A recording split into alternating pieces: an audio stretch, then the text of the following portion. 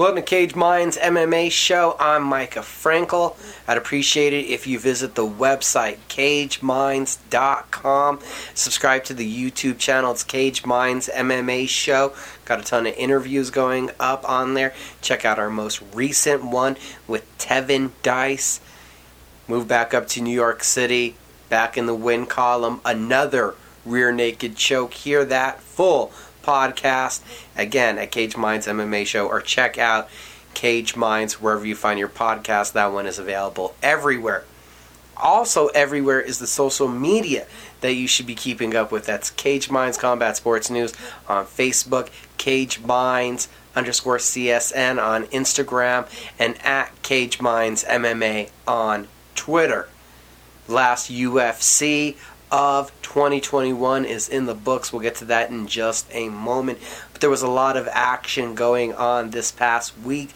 Titan FC 43, 2 championship fights in the main event. Danilo Taylor outduels Marcus Edwards. It's a split decision, but now 7-1 welterweight champion of Titan FC is Danilo Taylor.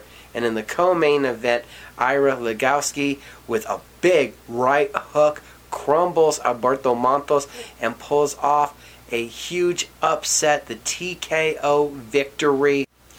Cage Fury FC 104, also a pair of title fights at that one. Fumi Kuta defends his flyweight title, retaining by unanimous decision, dominating Jason Eastman across the cards. It was his wrestling getting it done. In the main event, Blake Bender knocked down on bottom but finds the triangle choke and submits Frank Benefente, capturing the vacant CFFC featherweight title. You also had in Canada Unified MMA 42, Marcus Simon, a successful MMA debut for the former Muay Thai and kickboxing world champion. 2 rounds of his striking looking spectacular, leaving foot imprints in the ribs and across the legs of his opposition. But we saw a eye poke in the 3rd round. It leads to a technical decision. Marcus Simon, another elite level kickboxer here in MMA. Saturday in Poland, you had welterweight champion Roberto Sidlic looking to become a 2-division champion, and he does so, defeating Muhammad Khalidov. Big left hook. It looked like it was going to be to the body. Khalidov ducks his head and eats the punch. Huge victory, now a 2-division champion. And Salid Pancrase regains the KSW featherweight title from Daniel Torres. Torres misses weight, gives up the title on the scale, goes on to lose a unanimous decision. That leads us over to Las Vegas, to the UFC Fight Night. UFC Vegas 45, the last fight night of the year. Heavyweight main event, Derek Lewis makes history, defeating Chris Daukaus. It's the knockout in the 1st round. Lewis closes the distance, unloads his right hand. You saw Daukaus and Lewis both paying it patient early, trying to keep it long. Daukaus' speed would never really become a factor, with the big sledgehammers coming back his way, countering. Lewis knocks out Daukaus, it felt like 3 times before Daukaus actually hits the ground. It's historic. Lewis now breaks the tie with Matt Brown, his 13th knockout of his UFC career, the 21st knockout of his MMA career. 2 heavyweights doing what they do. It didn't take long, in the sense that it was only 14-10 in landed strikes needed. Again, the speed was not much of a factor. It was all about the strength. An incredible performance from Lewis, a major bounce back from losing to Gane in that interim heavyweight title fight. What's next for Lewis?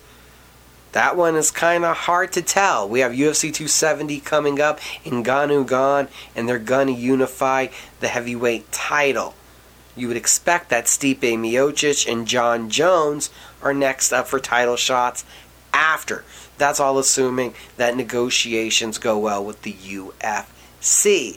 but that is never a foregone conclusion. So that does put Derek Lewis in the mix, and with a win over Francis Ngannou, yes, in one of the worst heavyweight fights, one of the worst UFC fights there's ever been, there's only opportunity to go up from there, though. So Lewis is linked to Ngannou. Ngannou loses against Gane. It's a lot easier to make that rematch, and that person, whether it be Ngannou or Lewis, right away vaults into title contention. They're obviously two of the top 4 heavyweights active right now. If Ngannou defeats Gane, you're going for that trilogy fight with Miocic. Then you're looking for John Jones. But if that doesn't happen, everything's wide open, and Derek Lewis finds himself, again, right back in the mix. Ciryl Gane ends up becoming the undisputed heavyweight champion of the world, and that's a little longer of a road back, with Lewis having recently lost to Gane. That gives you the other alternatives. I think the most likely one is Jairzinho Rozenstruik. Let's be honest about that. Derek Lewis will probably be fighting Rozenstruik in his next outing. Taia Tuivasa and Tom Aspinall are both young prospects that are out there.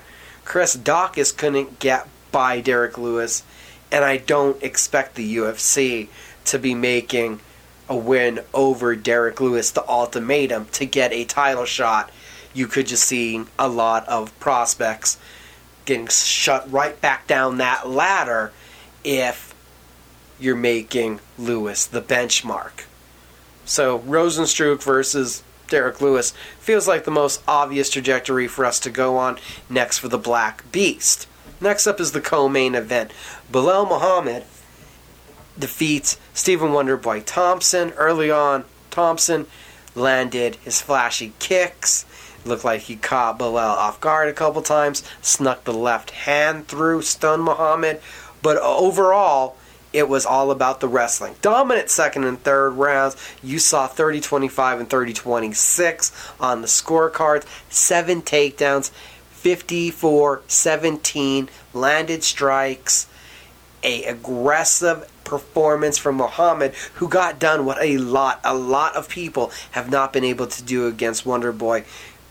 Throw big enough strikes to make an entry, shut down the counters, attack the legs, and secure the takedown, and then dominate from that top position. So huge credit to Belal Muhammad, who's now on a 6-fight win streak outside of getting poked in the eye by Leon Edwards. This definitely raises the ceiling of expectation for Belal Muhammad, who's right there in title contention. I don't know if he can get by Kamaru Usman, but I wouldn't doubt him at this point. Muhammad has shown a chin, has shown tenacity, has shown a diverse striking game, and he is tenacious on his takedowns. Where does he go from here into the next fight? Usman Edwards feels like where we're going for the next welterweight world title fight. Leon Edwards probably has done enough at this point finally. I know if you're Belal Muhammad, you want that rematch. You want Leon Edwards. You want revenge for the eye poke. You want to get that one back. You feel there's unfinished business. I don't think that's likely to happen. Colby Covington is another name because of the persona that he puts out there and the way he hypes up fights. Could be very attractive for Belal Muhammad with his background. But Covington has already been linked with Gilbert Burns, with Khamzat Chimaev. Neil Magny, who's a little bit farther down the rankings now, has thrown his hand up and even said he's willing to fight Khamzat Chimaev. Like we said, Belal would like to get the rematch with Edwards. Don't see that to be likely. But Vicente Luque, Sean Brady, both coming off of wins over Michael Chiesa. Luque just ahead of where I believe Muhammad's going to fall in the rankings. He beat number 5. He should take number 5. Luque's at 4. A Luque-Muhammad seems like the most likely scenario to me for Belal's next fight.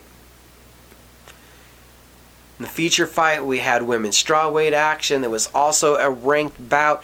Number 11, Amanda Lemoyne, edges number 12, Angela Hill. Lemoyne gets the knockdown in the first round, a teep cake to the face, a big right hand. Looked like she nearly got it finished on the ground. Second round, we saw powerful single strikes from the Brazilian versus knees from the clinch by the American. More of the same in the third round, but again, the powerful single strikes. Moment by moment, it looked like there was just more impact, more effect being absorbed by Hill from what Limoges was landing. There is a knockdown in the closing moments of the third round, a spinning back elbow. I thought that gave the third round to Hill. Wondered if the second round could be that flip round, that toss round. Where was it going to go? The split decision gives Amanda Limoges a 5-fight win streak. It's the 5th time that Angela Hill has went to a split decision. 4th time in the UFC, and unfortunately, every time in the UFC, it's went against Angela Hill. Now, Limoges was originally scheduled to face Nina Nunes in this matchup. Could that one be rebooked, or could we be looking at Limoges getting a bump all the way up to facing fellow Brazilian, who'd be number 5, Mackenzie Dern, or number 4, Yan Xiaonan? I think that's the opportunity, especially when you look at Claudia Gadelha, who was number 7, having announced her retirement due to concussion-like symptoms, and also with Tisha Torres not actively seeking a fight as her dad has been battling pneumonia and COVID. She's been by his side, so I think that gives either that 6-5-4 matchup real reality for Amanda Limoges. In the bantamweight division, we saw Ricky Simón catapult himself into the rankings, taking out number 12 Rafael Assunção. Early low blow from Simón, but then he rebounds later with a left hook, a couple takedowns, grinding out that first round. The second round, a big overhand right, sits down Assunção, flying in with another right uppercut for the finish. Is Simón his 10th finish, his 6th by knockout. It's a 4-fight win streak. He called out Sean O'Malley. Even Simón did it jokingly, knowing with his wrestling and grinding style, that's probably not a fight that O'Malley is going to take. But Cody Stamann, Pedro Munoz, maybe Dominic Cruz if he's not able to get that Jose Aldo fight, a Marlon Vieira, or very most surprising, possibly a Corey Sandhagen. I think those 5 names are all realistic for Ricky Simón as he looks for his first outing of 2022. In the lightweight division, we saw Poland's Mateusz Gamrot, also the same, catapult himself into the rankings, taking out the number 12 ring Diego Ferreira. Scrambles, Allure, taking the back, and a big knee to the ribs causes Diego Ferreira to wave off the fight. His body shut down. It was that devastating of a knee from the back. Gamrot is a high volume, in your pace, volume striker with solid wrestling. That was his 12th finish, his 7th by knockout. That's 3 in a row in the UFC. And the Polish fighter, he made a ballsy call out. He called out Michael Chandler. I don't know if that's the kind of call out that's going to reach Chandler, that's going to break through, that's even going to get recognition. But maybe, just maybe, Gamrot finds himself in a or main event on a fight night in his next outing against Rafael dos Anjos. Or at very least, maybe he welcomes Gregor Gillespie back to the octagon. We haven't seen Gregor in a bit over 7 months. Cub Swanson back in the win column. Had to avoid a big overhand right from Darren Elkins, but snapped the head back with the jab. The switch step, lunging in, right uppercut for the knockdown of Elkins. Cub was looking beautiful on his feet, sticking Elkins with jabs and hooks from both sides. A wheel kick barely glances Elkins, but still lands enough that the damage falls into Herb Dean. Herb Dean calling off the fight. An artistic display of violence. A superb outing for Cub Swanson, who I don't remember the last time he's looked that good. Your feature prelim saw Gerald Meerschaert against Dustin Stoltzfus. For the first and second rounds, it was Stoltzfus getting the takedown. In the third round, it was more of the same until Stoltzfus fell off the back. You saw Meerschaert take the back. Stoltzfus, when he had an opportunity to explode out, instead sold out for the toe hold. Meerschaert fights through, takes the back, finishes the rear naked choke, a 3-fight win streak, all submissions. That was the 32nd submission, or the 32nd finish, of his career, the 26th submission, the 9th by rear naked choke, his 8th submission in the UFC, and that gives him the most, in counting, submission victories in middleweight history. Heavyweights equaled a knockout as we hoped they would. Just the Tafa, he misses weight. A dubious distinction now. The first official heavyweight to miss weight in UFC history, 267 pounds. Off the bat, it's a big left hand for the knockdown. Henry Hunsucker threatens the Kimura to gets back to his feet. Matching right hands, backs up Hunsucker. He's got the guard high. It doesn't matter. Even with both arms up, Justin Tafa blasts the head kick. The reverberation through the guard sends Hunsucker to the ground. Tafa, that's 5 wins, all by knockout. In women's flyweight action, Melissa Gatto defeats Ajara Eubanks. Eubanks, not a flyweight, miss weight again. It's cost her a title fight. This was her rejuvenated effort at 125. And the second fight into this rejuvenated effort, she misses weight again. Eubanks won the first 8 minutes of this fight, but when Gatto was able to reverse the position in the second round, she wore out Eubanks into the third round. The teep kick straight to the liver crushes Eubanks. A couple follow-up punches. The ref is diving in, and it's a good TKO finish. A still unbeaten record for now, 8-0-2, Melissa Gatto. In the featherweight division, you saw Charles Jourdain with a boisterous welcome to Andre Ewell, who is coming up from bantamweight. In the first round, you saw volume striking as Jourdain outlanded Ewell. Jourdain stuns Ewell with a left hook right on the orbital and hammering leg kicks in the second round. Third round, the pressure is ramping up. You see clean hooks and crosses landing. The finish feeling imminent, going body and head, overwhelming to the point where Jourdain is feeling himself yelling angrily, literally screaming at his opponent. Just before the bell, you have a giant teep kick to the body, knocking down Ewell.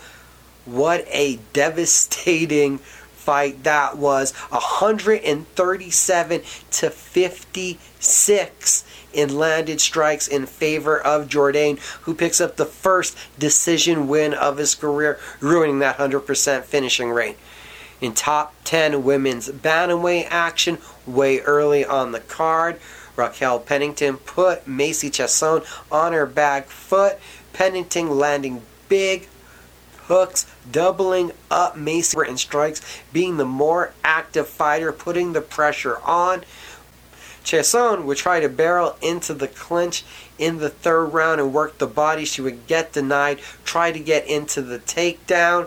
A 10-finger front choke, the 4th career submission win, first by 10-finger front choke for Pennington, and it's a 3-fight win streak. I'd like to say that this would lead to a rematch with Miesha Tate, but Tate's coming off of a loss. I don't know if she gets somebody on a 3-fight win streak, even though she is the big name. I think even at the number 8, we are pushing Pennington all the way up to take on Caitlin Vieira or Irene Aldana, possibly 1 fight away from a world title fight. Heavyweights in the second to earliest fight on the card, Dontel Mays, 6 takedowns and all, gets the crucifix position and elbows his way to the finish of Josh Barazian. And the night opened up with Jordan Levitt picking up his 6th career submission. It was an inverted triangle taking care of Matt Sales. As we look towards the holiday, not too much news, but there were some fight announcements from the UFC. UFC on ESPN 32, January 15th, has gained the rebooking of a bantamweight matchup that we were supposed to see this past weekend. Hayani Barcelos versus Victor Henry. That one was scratched because Henry had tested positive for COVID, obviously quickly rebooked. Rescheduled from UFC 269 for UFC 271 on February 12th in the flyweight division. Alex Perez versus Matt Schnell rescheduled. UFC Fight Night on March 12th, the bantamweight division will see Marlon Moraes versus Song Yadong, and UFC 272 on March 5th in women's flyweight action will see Marina Moroz against Moraiva Agapova. Bellator fight announcements. Bellator will be in Dublin, Ireland on February 25th. The main event will be a middleweight world title fight. Gegard Mousasi defending against Austin Vandervoort. In lightweight action, Peter Quilley will take on Kane Moussash. In women's featherweight action, Sinead Kavanagh will take on Leah McCourt. And in lightweight action, Davy Gallen versus Charlie Leary are the announced fights for that event. And to finish up, there's a couple headlines I wanted to touch on. John Jones, charges of domestic violence has been dismissed. He pled no contest to a misdemeanor destruction of property, fined about $250. And also it said that he owes $750 in restitution to the victim, and has been suggested to go seek counseling for anger management. Also, he's been told to not be in trouble in Vegas in the near future. On the other side, a huge critic of John Jones now finds himself in a similar situation. Chael Sonnen detained and cited for 5 counts of battery in Las Vegas this past weekend. If you check around the internet, details would say that Sutton was knocking on a hotel room door belligerently and then somehow got in a physical confrontation with passerbyers, people somehow not involved with that room. Chael Sonnen detained, and not a good look for a guy that has been such a critic of John Jones and John Jones's legal issues. It's hard out there in the MMA world, obviously, for any of these guys to stay out of trouble for some reason beyond me. Claudia Gadelha, as I said, has announced her retirement. Unfortunately, that's due to concussion-like symptoms that have been lingering since her last fight. Pretty nasty stuff. Best wishes to Claudia Gadelha moving forward. Congratulations on an incredibly successful MMA career and Brazilian Jiu-Jitsu career at that point. Gadelha is expected to become part of the Portuguese announced team, I believe, and we'll still see her around the MMA world, I believe, getting a role with the UFC on helping young Brazilian fighters manage what it is to move to America and also to manage their finances. Obviously, every league should have a department doing that for their young athletes, not just the foreign athletes. Eagle FC has announced the signing of former UFC vet Kevin Lee. Lee had been released from the UFC. He is now signed with Eagle Fight Club. He will be competing in their 165-pound division. With that announcement that Eagle FC will be having 165 pounds, they will also have 175, no 170. So we're going 35, 45, 55, 65, 75, 85, 205, and the heavyweights for Eagle Fight Club. No female weight classes. And also in Eagle Fight Club related news, Jake Paul has announced throughout his fight week leading up to Woodley Paul 2, where he knocked out Tyrone Woodley, that he's discussed a crossover to MMA and will be training at AKA under Khabib Nurmagomedov and Javier Mendez. That one will be interesting. Paul, as I said, knocked out Tyrone Woodley in their rematch. He's been linked now to Anderson Silva. calling out Nate Diaz.